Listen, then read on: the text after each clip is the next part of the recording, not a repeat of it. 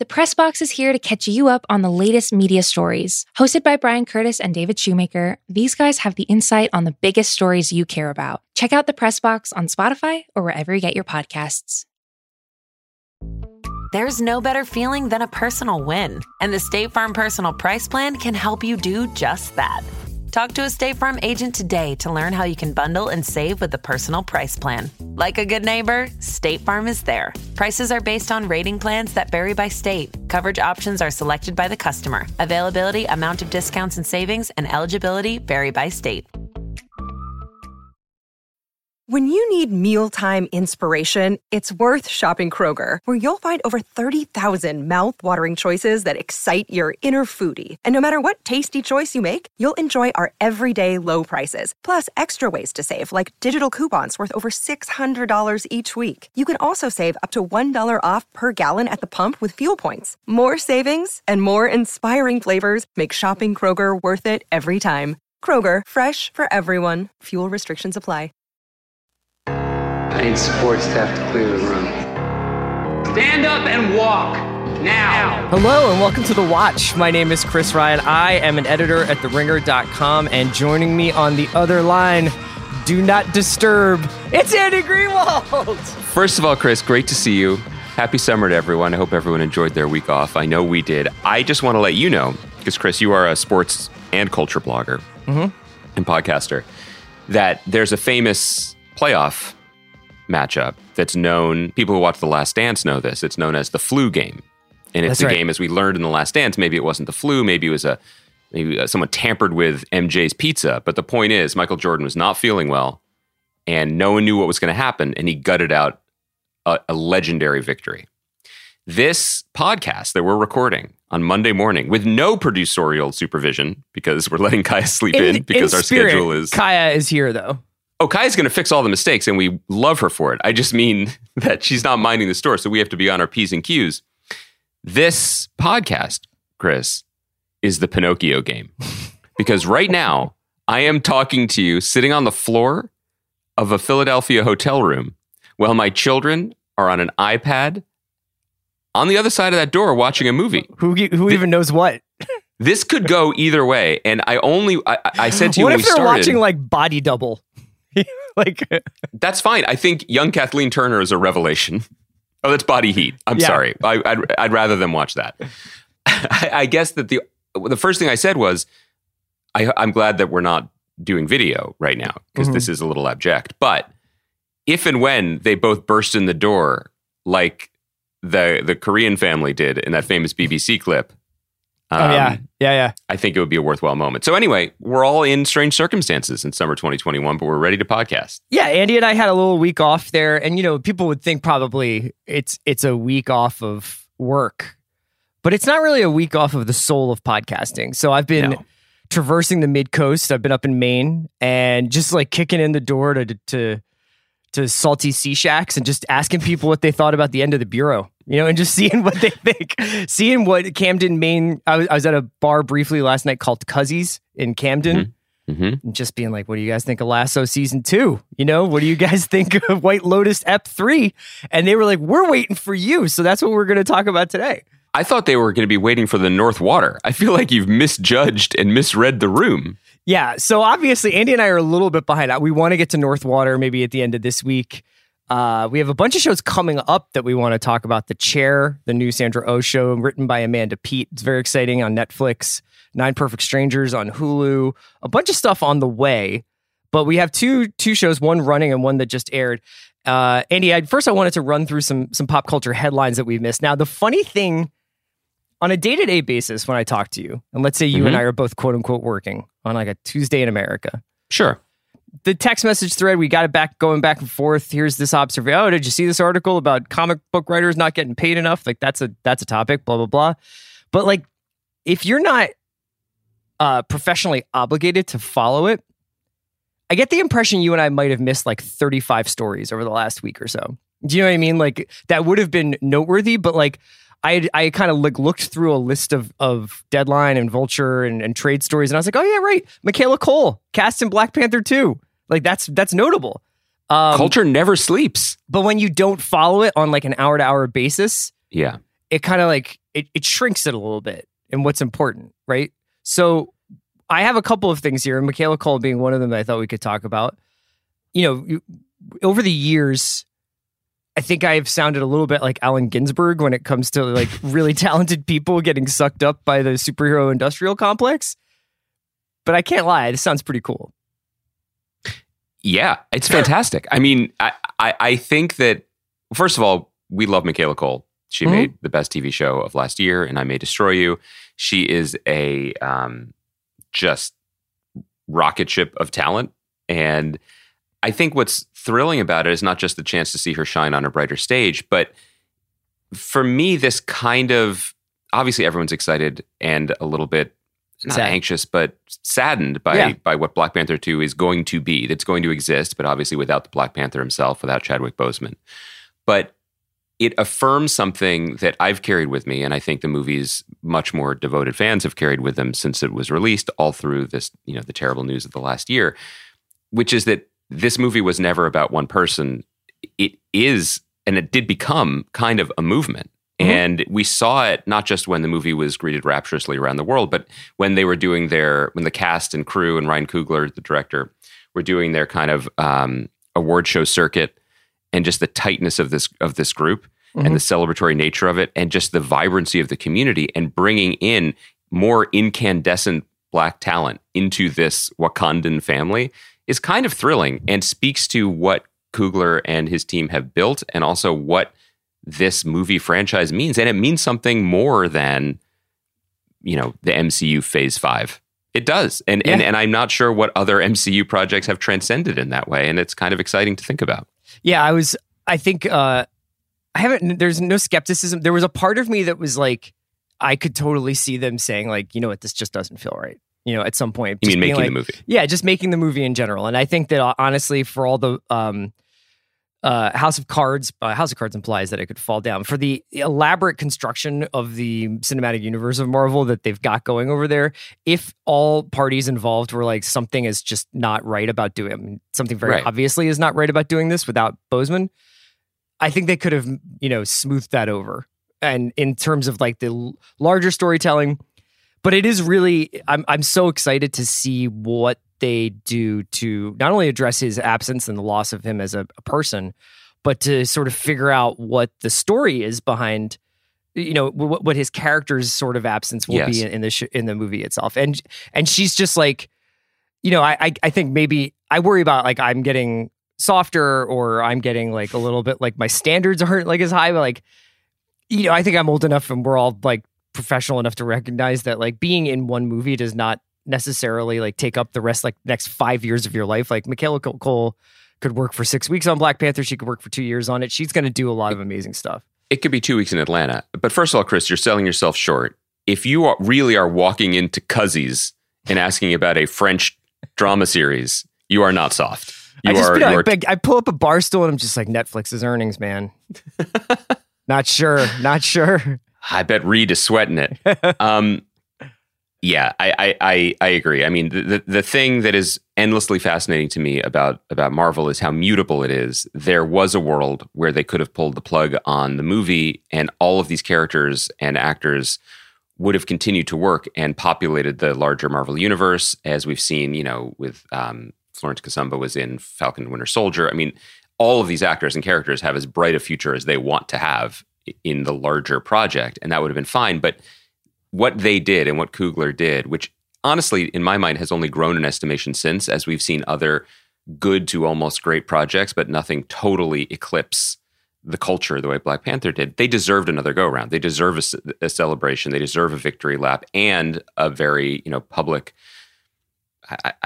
homegoing, I guess is the only word. I don't want to say funeral for the character, if not the actor himself. So it's cool. They still know what they're doing. It's exciting. Did you wound up watching Black Widow? We talked about that a little bit. Yes. We talked about that a little bit last time on the podcast. And, I think when you get taking a couple steps back from like, despite COVID, everything, like where Marvel is at right now with the 3 shows and Black Widow and where it kind of leads us or lands us, you do really kind of like, just kind of like, I was going to say Marvel at, but you tip your cap to like the sort of the way they've navigated, obviously, a really complicated release schedule due to the pandemic, but also like story-wise where they're set up, because there are some obvious hints about where things are going.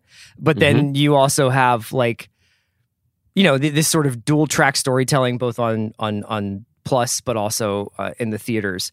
And then, speaking of Black Panther, you see stories like Michael B. Jordan is developing a Black Superman show for HBO Max, which is not the same thing as the Black Superman movie that J.J. Abrams and Ta-Nehisi Coates are developing for Warner Brothers.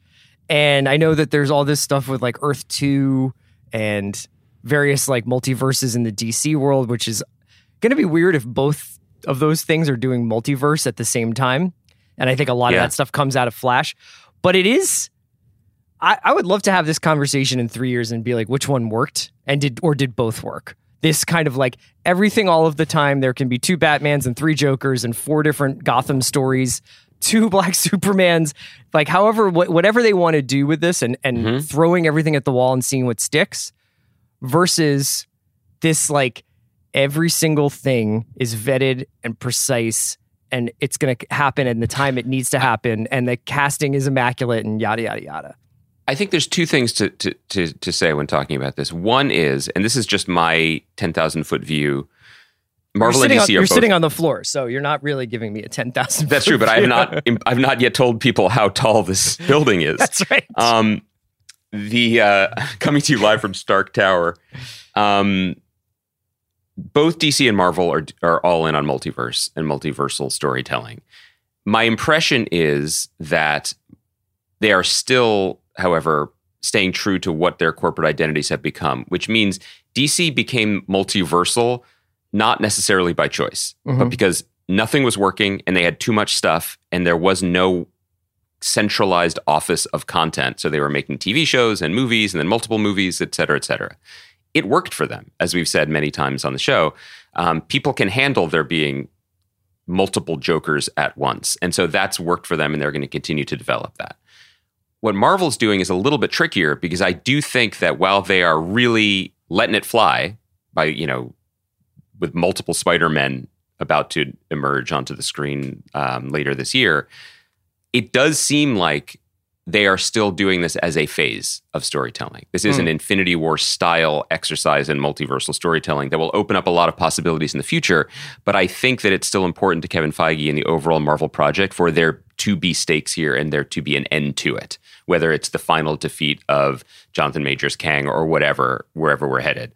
So I do think I think the project is slightly different, and it may make it harder for DC to try to walk it back a little bit if something catches fire again. Like, we are going to do another Justice League, but this time this Flash matters. I don't know if that... Right. I don't quite know how they're going to make that work. The other thing I wanted to say about this, though, is if I were... And again, I haven't seen the show yet, and I haven't been to Maine like you. But were I in the shipbuilding business, I would not hire anyone at Warner Media / Discovery Warner, whatever it's ending up being called now, to do the finish on the boats. Okay. Because that is a leaky enterprise. And because there's just too much talk coming out of there, or because they just like... Yes. I have to think, and again, I'm just throwing mind darts here. So from 10,000 feet, so look out below. I think it's almost a strategy at this point, because one of the things that we keep coming back to is we are in for some major Infinity Wars in terms of streaming services, because, you know, just to repeat myself, you have Apple and Amazon, the 2 richest companies in the world. And then the competitors against the 2 richest companies in the world are Disney and Netflix. Everyone else is looking up at them, and that is a lot higher than 10,000 feet.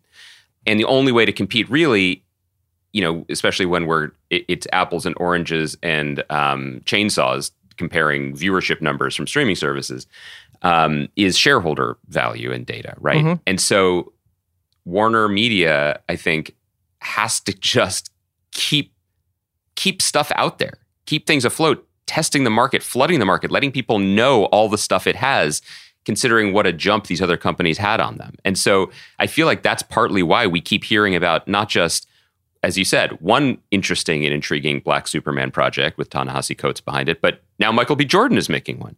That's why we don't just hear about House of the Dragon, the Game of Thrones prequel that's coming out next year. Every so often, we get another unauthorized leak of 2 to 6 more potential Game of Thrones spinoffs. Yeah, like a bunch of animated ones, coming. I mean, I think that every company, they're not doing their jobs if they're not developing 100 versions of everything they control. That is what every company is doing. Not all of them are sharing this information to the degree that Warner seems to be. And frankly, I don't know if it's a bad strategy because we're talking about it constantly on a podcast. No, I know. I mean, like, I also, I saw that Scott Z. Burns is also part of like the creative team. Scott Z. Burns, who wrote Contagion and The Informant, a bunch of Soderbergh movies that I like, but like he is working on the Dune spinoff show. Like there's already a Dune spinoff show for a movie that hasn't come out. And I was there's the Suicide Squad spinoff show that is in production with John Cena. I mean, that is their strategy, to flood both zones all the time. But if you think that Marvel is above, or not Marvel, but if you think if like Amazon is above that, like wait till they make 15 Lord of the Rings shows. I mean, like they're not spending $500 million for one show, right? Like they're doing it to build up the sets, create the infrastructure, start the ball rolling, and then there will be that they bought that stuff for a reason. They bought MGM, if that deal finally gets pushed through, so that they can, I mean, I don't know what the parameters of the Bond part of that deal are. This is what I was about to say, exactly. But they didn't buy that so that they could show The Spy Who Loved Me on Prime. Like they bought it because they want to get into that business. There's a politeness still to the way we cover this stuff, because it doesn't, if there's no actual there, then what's the point? But we are, but absolutely, like Bond's Aston Martin or BMW or whatever his car branded sponsorship is at the moment, if you check out the tires in the one in Q's laboratory currently, there are a lot of boot prints on it from the tires getting kicked. Yeah. Like you don't buy it without already having taken 6 meetings for the Bond spinoff show or origin show. I mean, that's why you have these properties. And I think I've said to you anecdotally, like within my own career on that side of the ball, like I will have phone calls with development people at the studio and they'll just name a movie that exists. Right. Do you have a spin And I'll say, on this? yes, do you have a take that's on a this? movie that exists. Yeah. And I'll say, you got anything? Got a take? Want to do it? Want to take it? I mean, they have it. And that doesn't mean it's happening or I deserve it or I have a good idea or it's ever going to be a TV show, but you got to keep the plate spinning. That's the business. Yeah, it's fascinating. All right, so like we've talked about some sort of more headliney stuff. Did you see anything when you over the course of the week? Because the two things I want to talk to you about right now is, well, one, I have like on a doc here. I have just a line that says, "Are we happy for Josh Hamilton?" Because he is in this season of Walking Dead. I'm always happy for Josh Hamilton. We're not talking about the former Texas Ranger Josh Hamilton. No. We're talking about Josh Hamilton from Kicking and Screaming and from, That said, the former Texas Ranger Josh Hamilton would not be out of place on The Walking Dead. No, I don't know what's up with that guy right now. So I want to be careful to make too many assumptions about Josh Hamilton, the Texas Ranger. Josh Hamilton, Texas Ranger, I don't know anything about. Josh Hamilton is in Walking Dead. Every couple of seasons, we make a Walking Dead comment, which is essentially like, man, that trailer was super long. Like at Comic-Con, they always put out like a 6-minute trailer. And it's just dark and people being like, I used to trust you, but I can't anymore. And then like samurai sword across the head of a zombie. It does. I guess we are arriving at the end game for Walking Dead. I had no idea Jeffrey Dean Morgan was still like on this show as like a guy with a Louisville Slugger. I think that's his thing. I mean, the late middle age. I mean, I guess at this point, old age of phenomenons are amazing because we don't talk about it. That's not a barometer. That's just the show is never really our thing. But it's inarguable that the show's luster has faded. But what does that mean? It still means millions of people watch every episode. Yeah. It's hugely successful. I mean, the other notable thing about Walking Dead this week was that this long-running lawsuit was finally apparently settled. Frank Darabont got $200 million, right? Frank Darabont, the Shawshank Redemption writer-director who developed Robert Kirkman's comic book for AMC. And then most of the first season, right?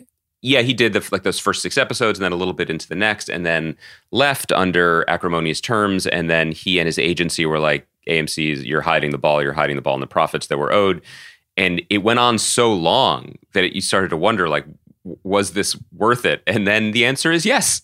Yes, the answer was, it was worth it. Good job. Good job by you, Frank Darabont and your lawyers. Do you want me to talk about Josh Hamilton? Will you watch the Dead last success? episode of The Walking Dead with me? Yes. Okay. And can we also talk about the Miyazaki film you promised to watch then? Yeah, we'll do it. Like maybe we'll do a double feature.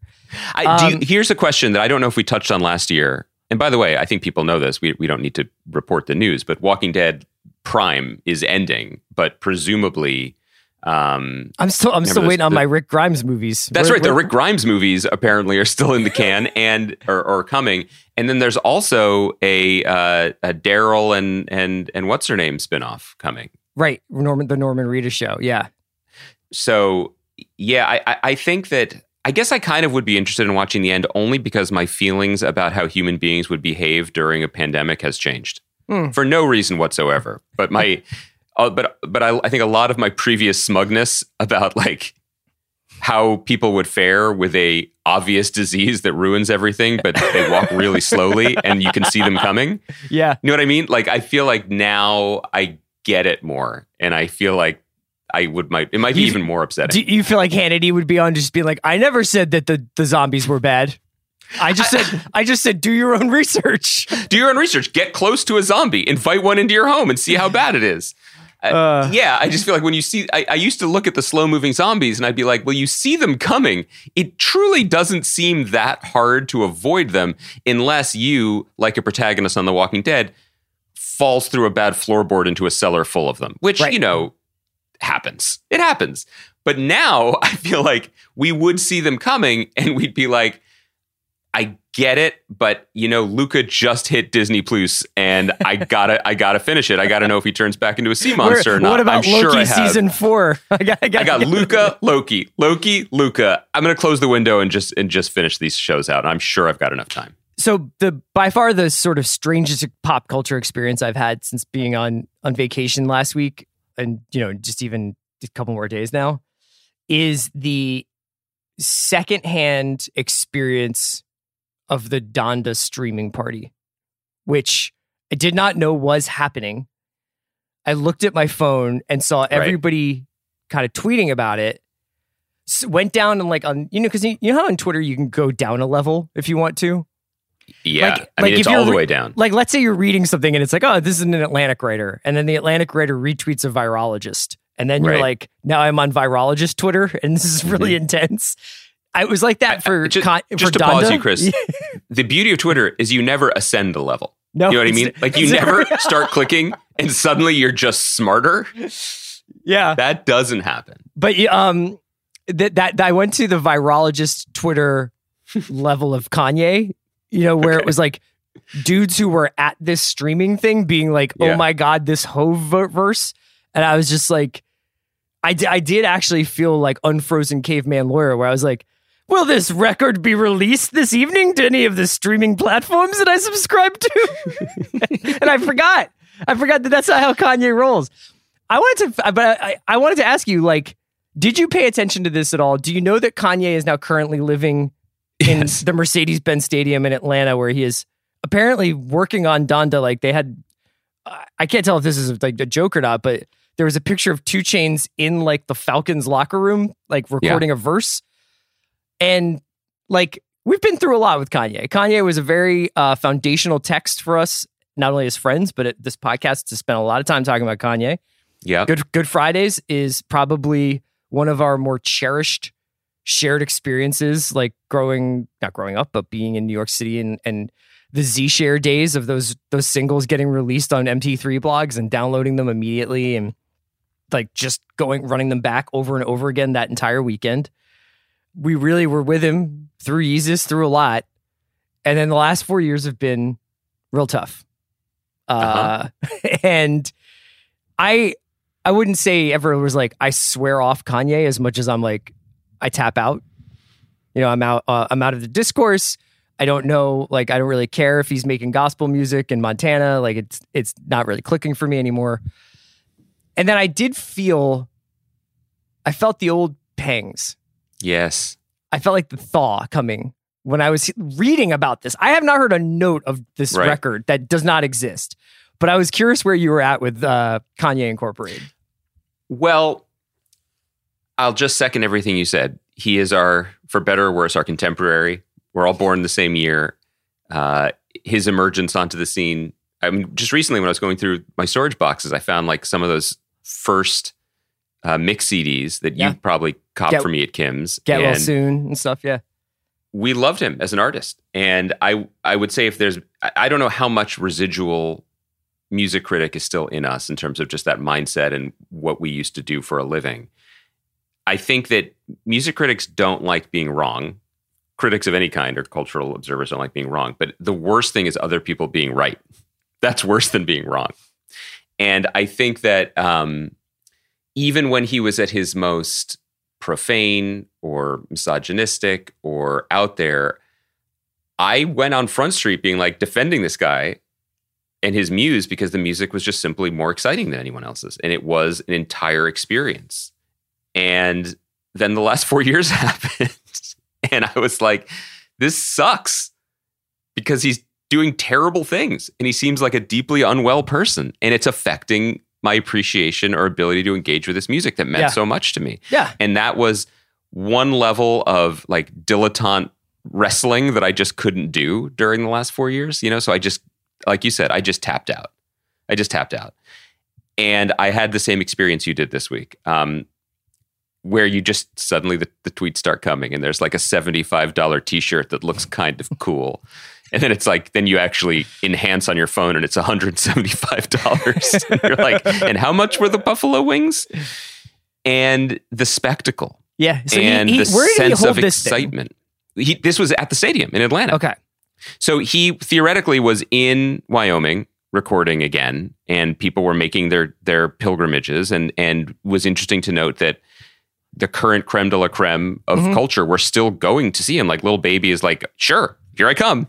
I am inarguably exponentially more famous than you at this moment. And I will come to Wyoming to do this for you, which I thought was interesting. And then he held this, he did what he always does, which is I'm going to, and by the way, speaking of rock critics, the freelance writer in me that will never die deeply relates to, I'm not finished this article, but I'm going to throw a listening party for it. Right. And announce the date so that this article will be sent to you at this time. And by this time, I mean 4 hours after you've gone into the stadium. Sure.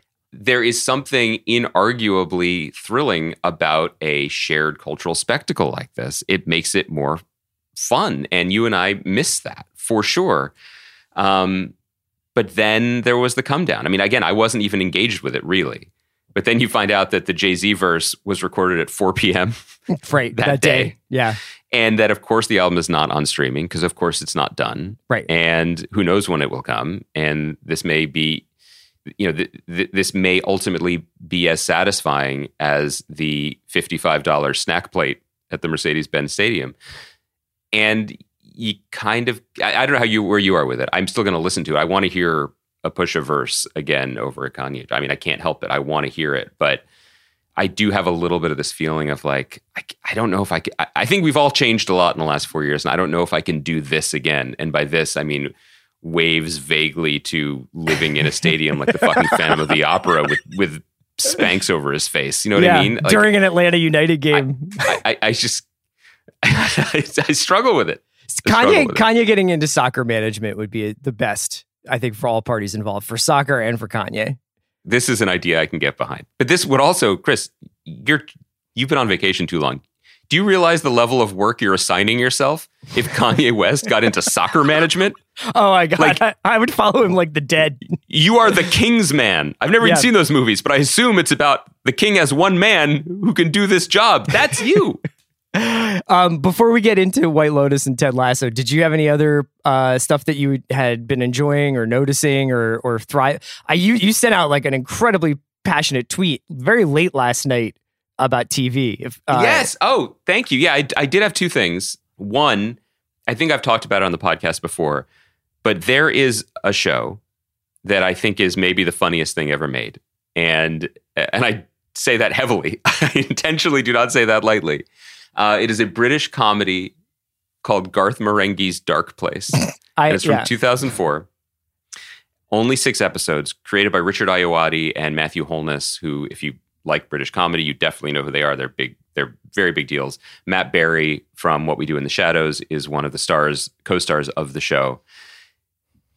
One of the reasons, inarguably, why I love this show so much is because it was such a secret. It was passed on to me. I mean, you were mentioning Z-Share and MP3 blogs. Like, this show is, for an American audience, is only, as far as I know, only ever existed on YouTube. Mm-hmm. And so when someone showed it to me, it felt like a fever dream, and then one that you could pass on to other people. And the conceit of this, and now it's on Amazon Prime. And the conceit of the show, I mean, can you imagine just getting this greenlit? The conceit of the show is that there is a famous British horror writer named Garth Marenghi, who's like kind of Stephen King mixed with the old TV producer in America, Stephen Cannell. Mm-hmm. And at some point in the late 70s, in some point in the 80s, Garth Marenghi was given the opportunity to make a television show that he would write, direct, and star in, even though he was not an actor. And the show is called Garth Marenghi's Dark Place. And Garth Marenghi, present day, introduces his show saying this show is just too damn dangerous to be seen. Right. And then he unspools an episode that is also interspersed with him and his collaborators reflecting on it. So it is meta on top of meta on top of meta. And the show within the show, he is a doctor at a haunted hospital. And I mean, you know that thing where there's a joke and then the joke keeps going? Yeah. And then you laugh more, and then it keeps going, and you laugh more, and then it keeps going, and you start to laugh a little bit less, and you start to look around, and then it keeps going, and then maybe you feel a little damp. Classic version of this is Will Ferrell falling through the floor in Austin Powers and just being like, I'm trapped down here. Imagine that as a series. Yeah. But one that also has the greatest intentionally bad edits and acting and I mean, they're all pretending to be bad actors on top of it. Right. I love it so much, and I'm so happy it's finally streaming. It felt like an impossibility. I tried watching a little bit of it last night. I think I had watched too much television up until that point because I had watched like a couple hours of TV, and then I turned that on after my wife had fallen asleep, and I was just like, am I dreaming? Like, I was like, did I dream that Andy even tweeted about this? It's so good. The other thing, since I know you're speaking about earnest tweets. And by the way, speaking of earnest tweets, who I think is a gentleman I met here on Sansom Street the other night, who said he was a big fan of the podcast, but then said, which is very nice, and then said, I'm just a local guy. If you're listening, local guy, that's the best. Don't apologize. You're our audience. We want to speak to the local guy, man on street. I've had like a couple of folks come up to me in Maine, and it's been awesome to meet people. And like one dude came up to me in a oyster bar in outside of Camden, Maine, and was just like, "We're really digging the Puro." So I was just like, "This is the brand is strong. I'm really into it." It was really kind, but I did want to say one last thing because there's a little bit of a TV. I've been doing sending some food tweets. I mean, or Instagram or whatever. If you are anywhere near Philadelphia or you can travel to Philadelphia, you do need to come eat here. It's really, it's an incredible food city now, which is so awesome. But for like a split second, I was like, ooh, are we going to do the ethics of the Bourdain documentary? Nope. Pivot. We're not doing that. I just wanted to shout out, there's a TV element to it as well. Like, one of the greatest eating experiences I've had in my adult life is at South Philly Barbacoa, which is a restaurant here by the Italian Market. Chef Christina Martinez is making my favorite kind of taco, the best I've ever had in America. Barbacoa tacos with consomme on the side. This place is only open on the mornings, on the weekends, and it is a absolute ecstatic celebration of both food and also just community and the diversity of the city and truly of America. And she's, as an undocumented woman in America, she's an incredible trailblazer. Not everyone listening can travel right now. Not everyone listening can eat barbacoa tacos in Philadelphia, but you can watch her episode of Chef's Table on Netflix, which is a beautiful hour of television. And I don't know if we've mentioned that episode before, but I was just reminded of how wonderful it is when I finally got to eat her food. And I mean, you mentioned Bourdain. If you are looking to scratch that itch a little bit, I have issues, I honestly, with Chef's Table in general, just because it's a little bit food porny for my taste generally. But this episode really hit the sweet spot of like just cultural representation. Is food porn for you just like if they do like overly romanticized plate shots?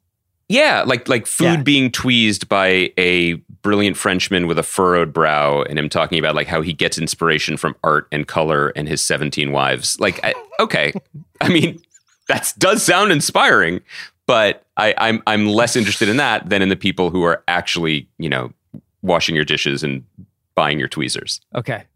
Let's take a quick break. We'll come back and we'll talk Ted Lasso and White Lotus. This episode is brought to you by Mint Mobile. One thing you don't have to worry about cleaning up this spring season, your wireless bill. Just switch to Mint Mobile. It's easy. And right now they have unlimited talk, text, and data plans for $15 a month when you buy a 3-month plan. To get this new customer offer, go to mintmobile.com/watch. That's mintmobile.com/watch. $45 upfront payment required, equivalent to $15 a month for first 3-month plan only. Speed slower above 40 gigabytes on unlimited plan. Additional taxes, fees, and restrictions apply. See Mint Mobile for details.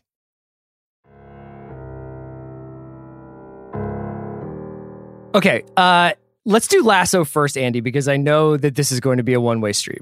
But I did want to talk to you. How are we going to do this? Well, so first 2 episodes went up on Friday, I believe, on Apple. And you would have to be living under a rock not to know that, because Sudeikis has been on the cover of GQ. Our buddy Zach Barron wrote an amazing profile of him that has been rightfully shared very widely. At least I've seen a lot of of pull quotes taken from that, and now everybody being like, "This is my guy."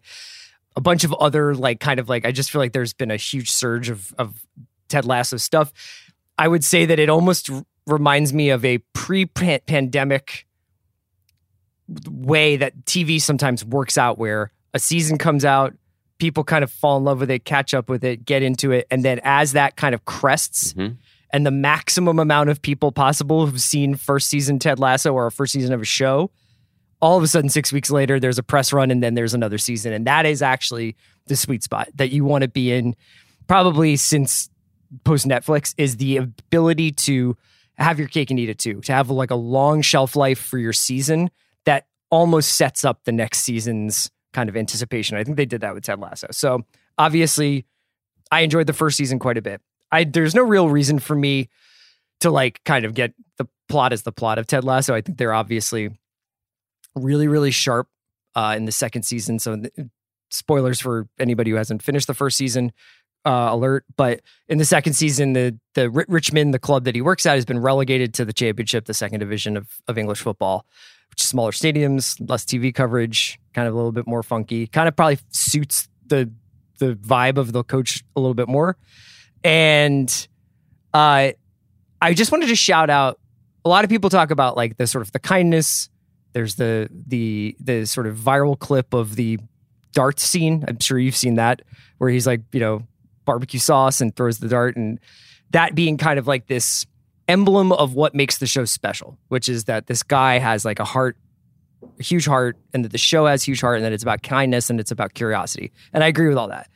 What I want to just shout out in watching this second season get up and running, because I was kind of I wonder whether they can capture lightning in a bottle twice, because what that show did the first season was such a special collision of context and content. The fact is that I think a lot of people were trapped at home and did need something like that to make them feel better. That doesn't mean that it's not as good as everybody says it is, but I do think it was helped. The thing about situational comedies, which it ultimately is I think we often really focus on whether or not the comedy hits, and we don't ever talk about the situation. And I just wanted to mention how fucking smart they are about the way that they set everything up here, and just how effective the workplace comedy that they've got going is. There's real, whether it's Bill Lawrence or whatever, the bones of this show, and the old school mechanics of them being let's have Ted bring his boss basically a biscuit or a cookie every day. I can't remember. He brings her a dessert every day. It's a bit from the first season. And it's a character building thing because it shows that he's a very considerate person. But it's also just really smart because it means he has to go into her office every episode. Yep. And that means that they have to have a conversation, and that they always know what's going on in each other's lives. And that's shit that I think sometimes you watch sitcoms, and unless they're really good or really made by really pro people, that doesn't happen. And then you're why does this show feel slightly off or underbaked? And it's because shows aren't just 3 jokes per page. You have to have the mechanics of, why is this happening? Why does this person go into this room every day? And you can just tell that works. I'll finish my soliloquy by just saying that they have also figured out how to deliver the syringe hit into the jugular of emotion now. Like in the first episode, there is a very sort of comic, but I guess sad moment where the mascot of the team dies, the dog, the greyhound dog.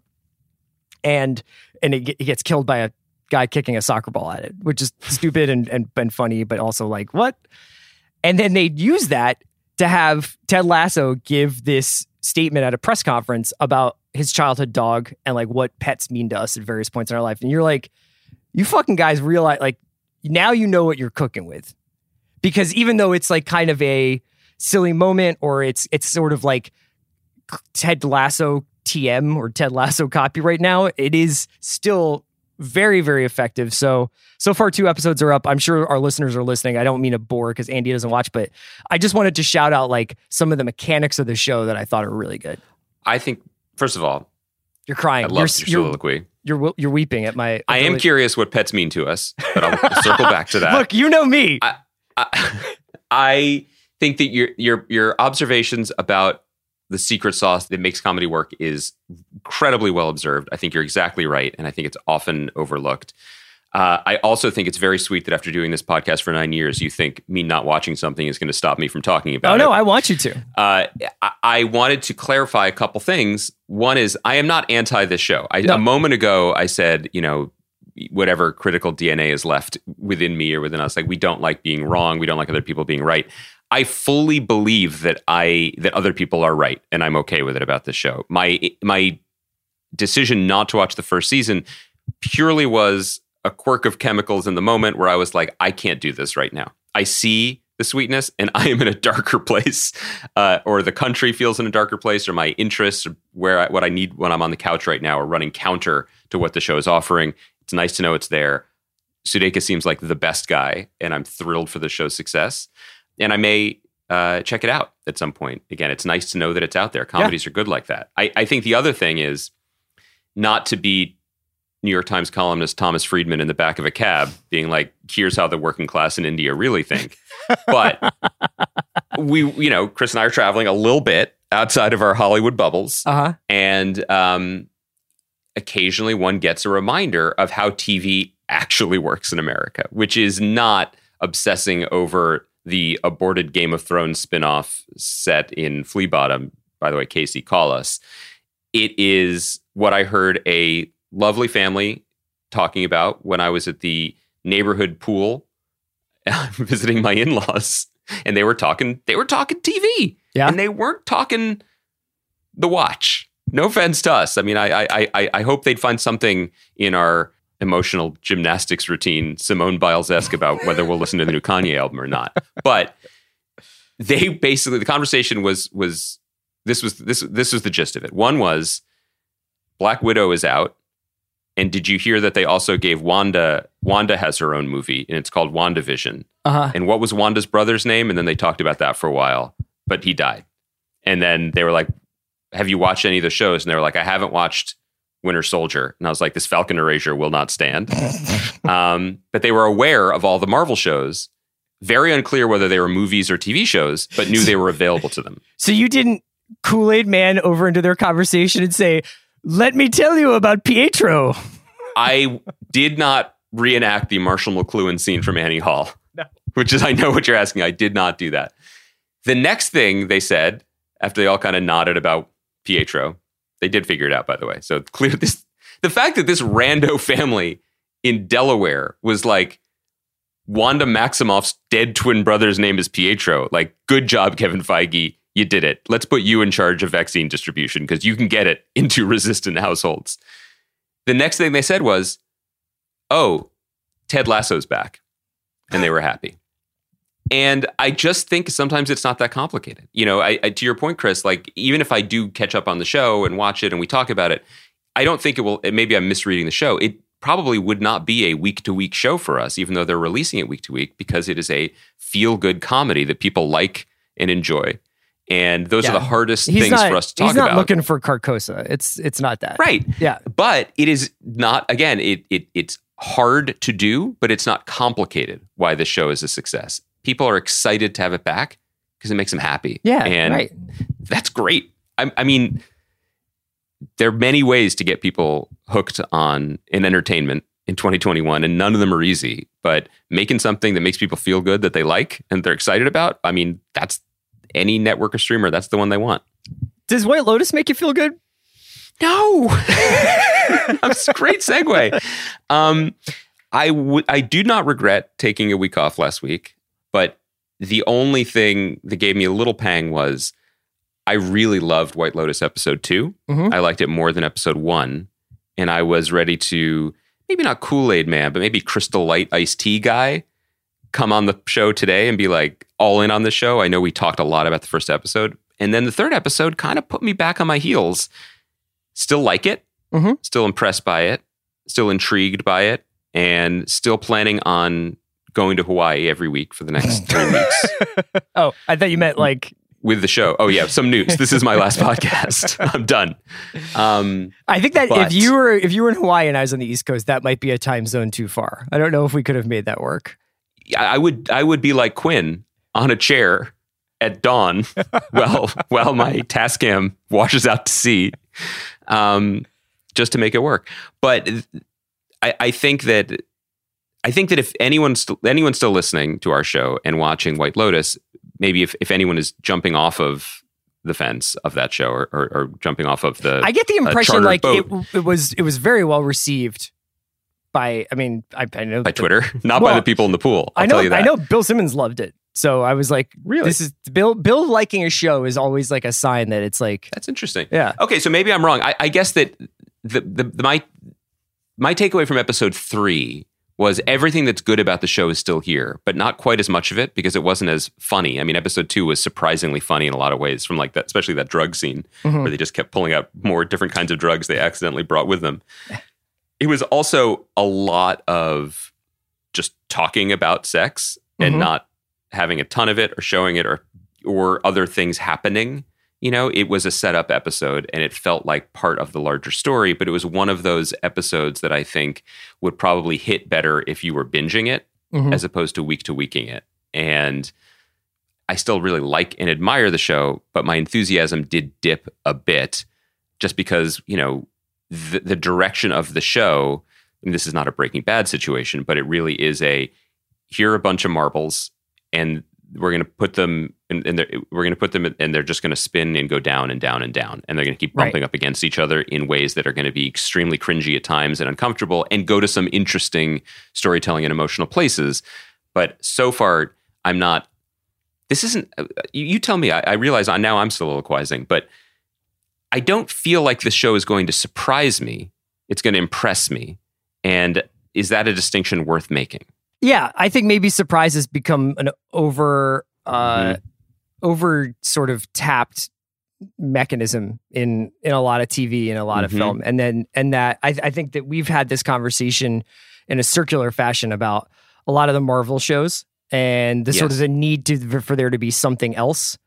And one of the reasons why I've been enjoying a bunch of the shows that I've been watching, both that are on now and that are coming in August, so something like The Chair or whatever, like, is because while there are elements of like twists or there's like plot there's plot, so there's stuff that you didn't expect to happen. The shows themselves don't rely entirely on surprise or shock or untangling a mystery at the heart of it. Now, even with White Lotus, I think by episode 3, most viewers are probably like, whatever that first scene in the airport is in the first episode is not like, it doesn't feel like it is the most important thing yet. You know what I mean? It's like, it is something that is like almost a capstone in the beginning of the show, you know, and that the more important stuff is whatever emotional journey all these characters are going on. I think the reason why you're having, among other reasons, but I think the reason why there might be some week to week variance with people is there were a bunch of difficult people who are not doing anything illicit like making meth or cool like coming up with dope advertisements or running the mafia. They're just being their shitty selves in Hawaii, right? Like, I think that's part of the problem. By the way, shouts to Mad Men for being the best show, because making cool advertisements is not necessarily as eye-catching as cooking methamphetamine. Yeah, but please go on. But equally dangerous. You know, like when you think about like the Marlboro Man, not equally dangerous, but you know what I mean? I do think that I just wanted to mention, just because we talked about the mechanics of the comedy of Ted Lasso, just how savvy Mike White is at, first of all, squeezing a fucking couple months in Hawaii out of HBO. So shout out to him. Legend. But recognizing the resort as like a perfect laboratory to do human experiments in, because you do get people at this sort of most raw and most kind of dependent on this invisible illusion of like Santa Claus like service at these resorts, right? Where even Murray Bartlett's character talks about this in the first episode, where it's like they're coming and, you know, we're their mommies, we're their friends, we're there to like do all these things, but we're also there to be kind of weirdly invisible and replaceable, because we don't want to develop too much of a relationship with them. And that is obviously like the Natasha Rothwell character is kind of developing a relationship with the Jennifer Coolidge character, and kind of breaking the sort of cardinal rule of it is that like they're not really your friends or your family members. They're there to be kind of like coddled and then cycled out. I have one small criticism and then something I just want to celebrate on the show instead. Okay. Because we're on board, we're enjoying it. It's, as usual, HBO. Classic Barnes & Noble book reading action from you right there. Is like, I have a question, and then I also have a comment on Bill Clinton's foreign policy that I'd like to... It's classic comment at a film screening at like the Ritz at the Bourse in 1996. Yeah. I have a comment, but it's really more of a question. Yeah. So one thing that I struggle with the show, and again, let me just caveat it, like I'm really interested. I'm enjoying having the show in my life. Shouts to HBO, because even when they have something that isn't necessarily for everyone, like a Mike White show, their timing to put this on in the summer just feels smart and right. Like this is working for me right now, when in a more competitive, focused, we're not on vacation or traveling as we've been, it might not shine as brightly or take up as much oxygen even on our podcast. One ding that I'm struggling with is I have a hard time understanding how big this resort is. I was just talking about this. It's a strange comment to make, but like when I was making Briar Patch, there was the thing that, this is a writer's room thing, that the writers would constantly ding me with, and I don't even know if we got it right. So I'm putting myself out there for criticism, but it was tiny town, right? Like, how big is this town where all these things are happening? But this town also has a newspaper and a TV station and whatever. And I came up with an answer that I guess the network accepted, and I don't know if viewers did. But the thing about White Lotus is when we meet the characters, these characters on a boat to get there, the impression is this is an extremely exclusive, expensive resort where you are personally coddled and welcomed by the hotel management, and Armand, Murray Bartlett's character, is ever present and everyone knows him because he runs this place. They shot the show at pretty fancy established resorts in Maui that are big. Mm-hmm. And so sometimes I dip in and out of the narrative, because I'm like, if there are this many people at one of the many poolside bars / restaurants, there's 6 Armands at this hotel. Yeah. You know what I mean? Or there need to be. So like, I think that there's a couple of things going on. One, and I can't remember, I feel bad because I'm definitely jacking this like observation, although I think it is one that others have made and you and I have talked about, is that there is an element of, I think TV is going to be a little disorienting for the rest of this year and further, because I don't think that they can really shoot scenes with like 5 people in them. So they're the fact that the show is a COVID show in every sense is definitely so that's coloring why, this take.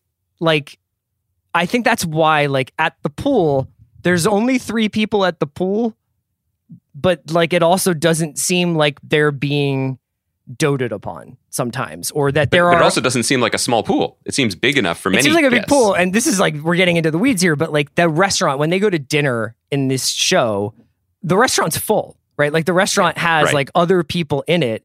It's just that I think because of the way they have to shoot this thing, they kind of like emphasize the exclusivity of it, but it does make the way Armand is torturing Jake Lacey's character over this room a little bit like So how could that even have happened if you guys are such an exclusive group of people? I agree with this. I think the other thing I want to say that is great about the show and why I hope that HBO is always in this business, and I hope that other networks and streamers get into this business, which is the thing that can happen when you support an auteur. Like the hotel business? Like a Mike White. I want to get into that business. Seems like a great time. But with someone like a Mike White, he doesn't make shows for everybody. He makes the shows he wants to make, and he follows his muse. And part of following his muse and having his own point of view and sensibilities and taste is that he falls in love with certain performers, and he fights for them. Yeah. And puts them in the positions that he wants them in to succeed in the way he sees them. And with someone like Jennifer Coolidge, and if you read the profile of her in Vulture, you know that they have a very close relationship. He clearly adores her. The camera of the show adores her and puts her in all these, showcase scenes. I still don't have the biggest appetite for her always, but I respect it and I appreciate it. And it's a different speed of a pitch, right, coming at us. Mm-hmm. The flip side of it, I think you can't just single out that performance without also saying Murray Bartlett, an actor whom I loved on Looking, where he played a very different character and an American character, is so great on this show. He's top billed alphabetically, which is great for him, but he is in many ways the star of the show. And he's just crushing it. And I love it. I love seeing him have this opportunity. I love watching him. I'm thrilled to see where he's going. Doesn't seem like any place good. And then the third piece of that is Alexandra Daddario, who, like any young actor, let me actually be more specific. A lot of young actresses has had a bumpier career road because she is, often objectified for how she looks in roles, and those are the roles she's offered. And I had skepticism about her in this show because of that, which is not fair. And I kind of love her performance. She's good. Yeah, she's really good. And I kind of love the character.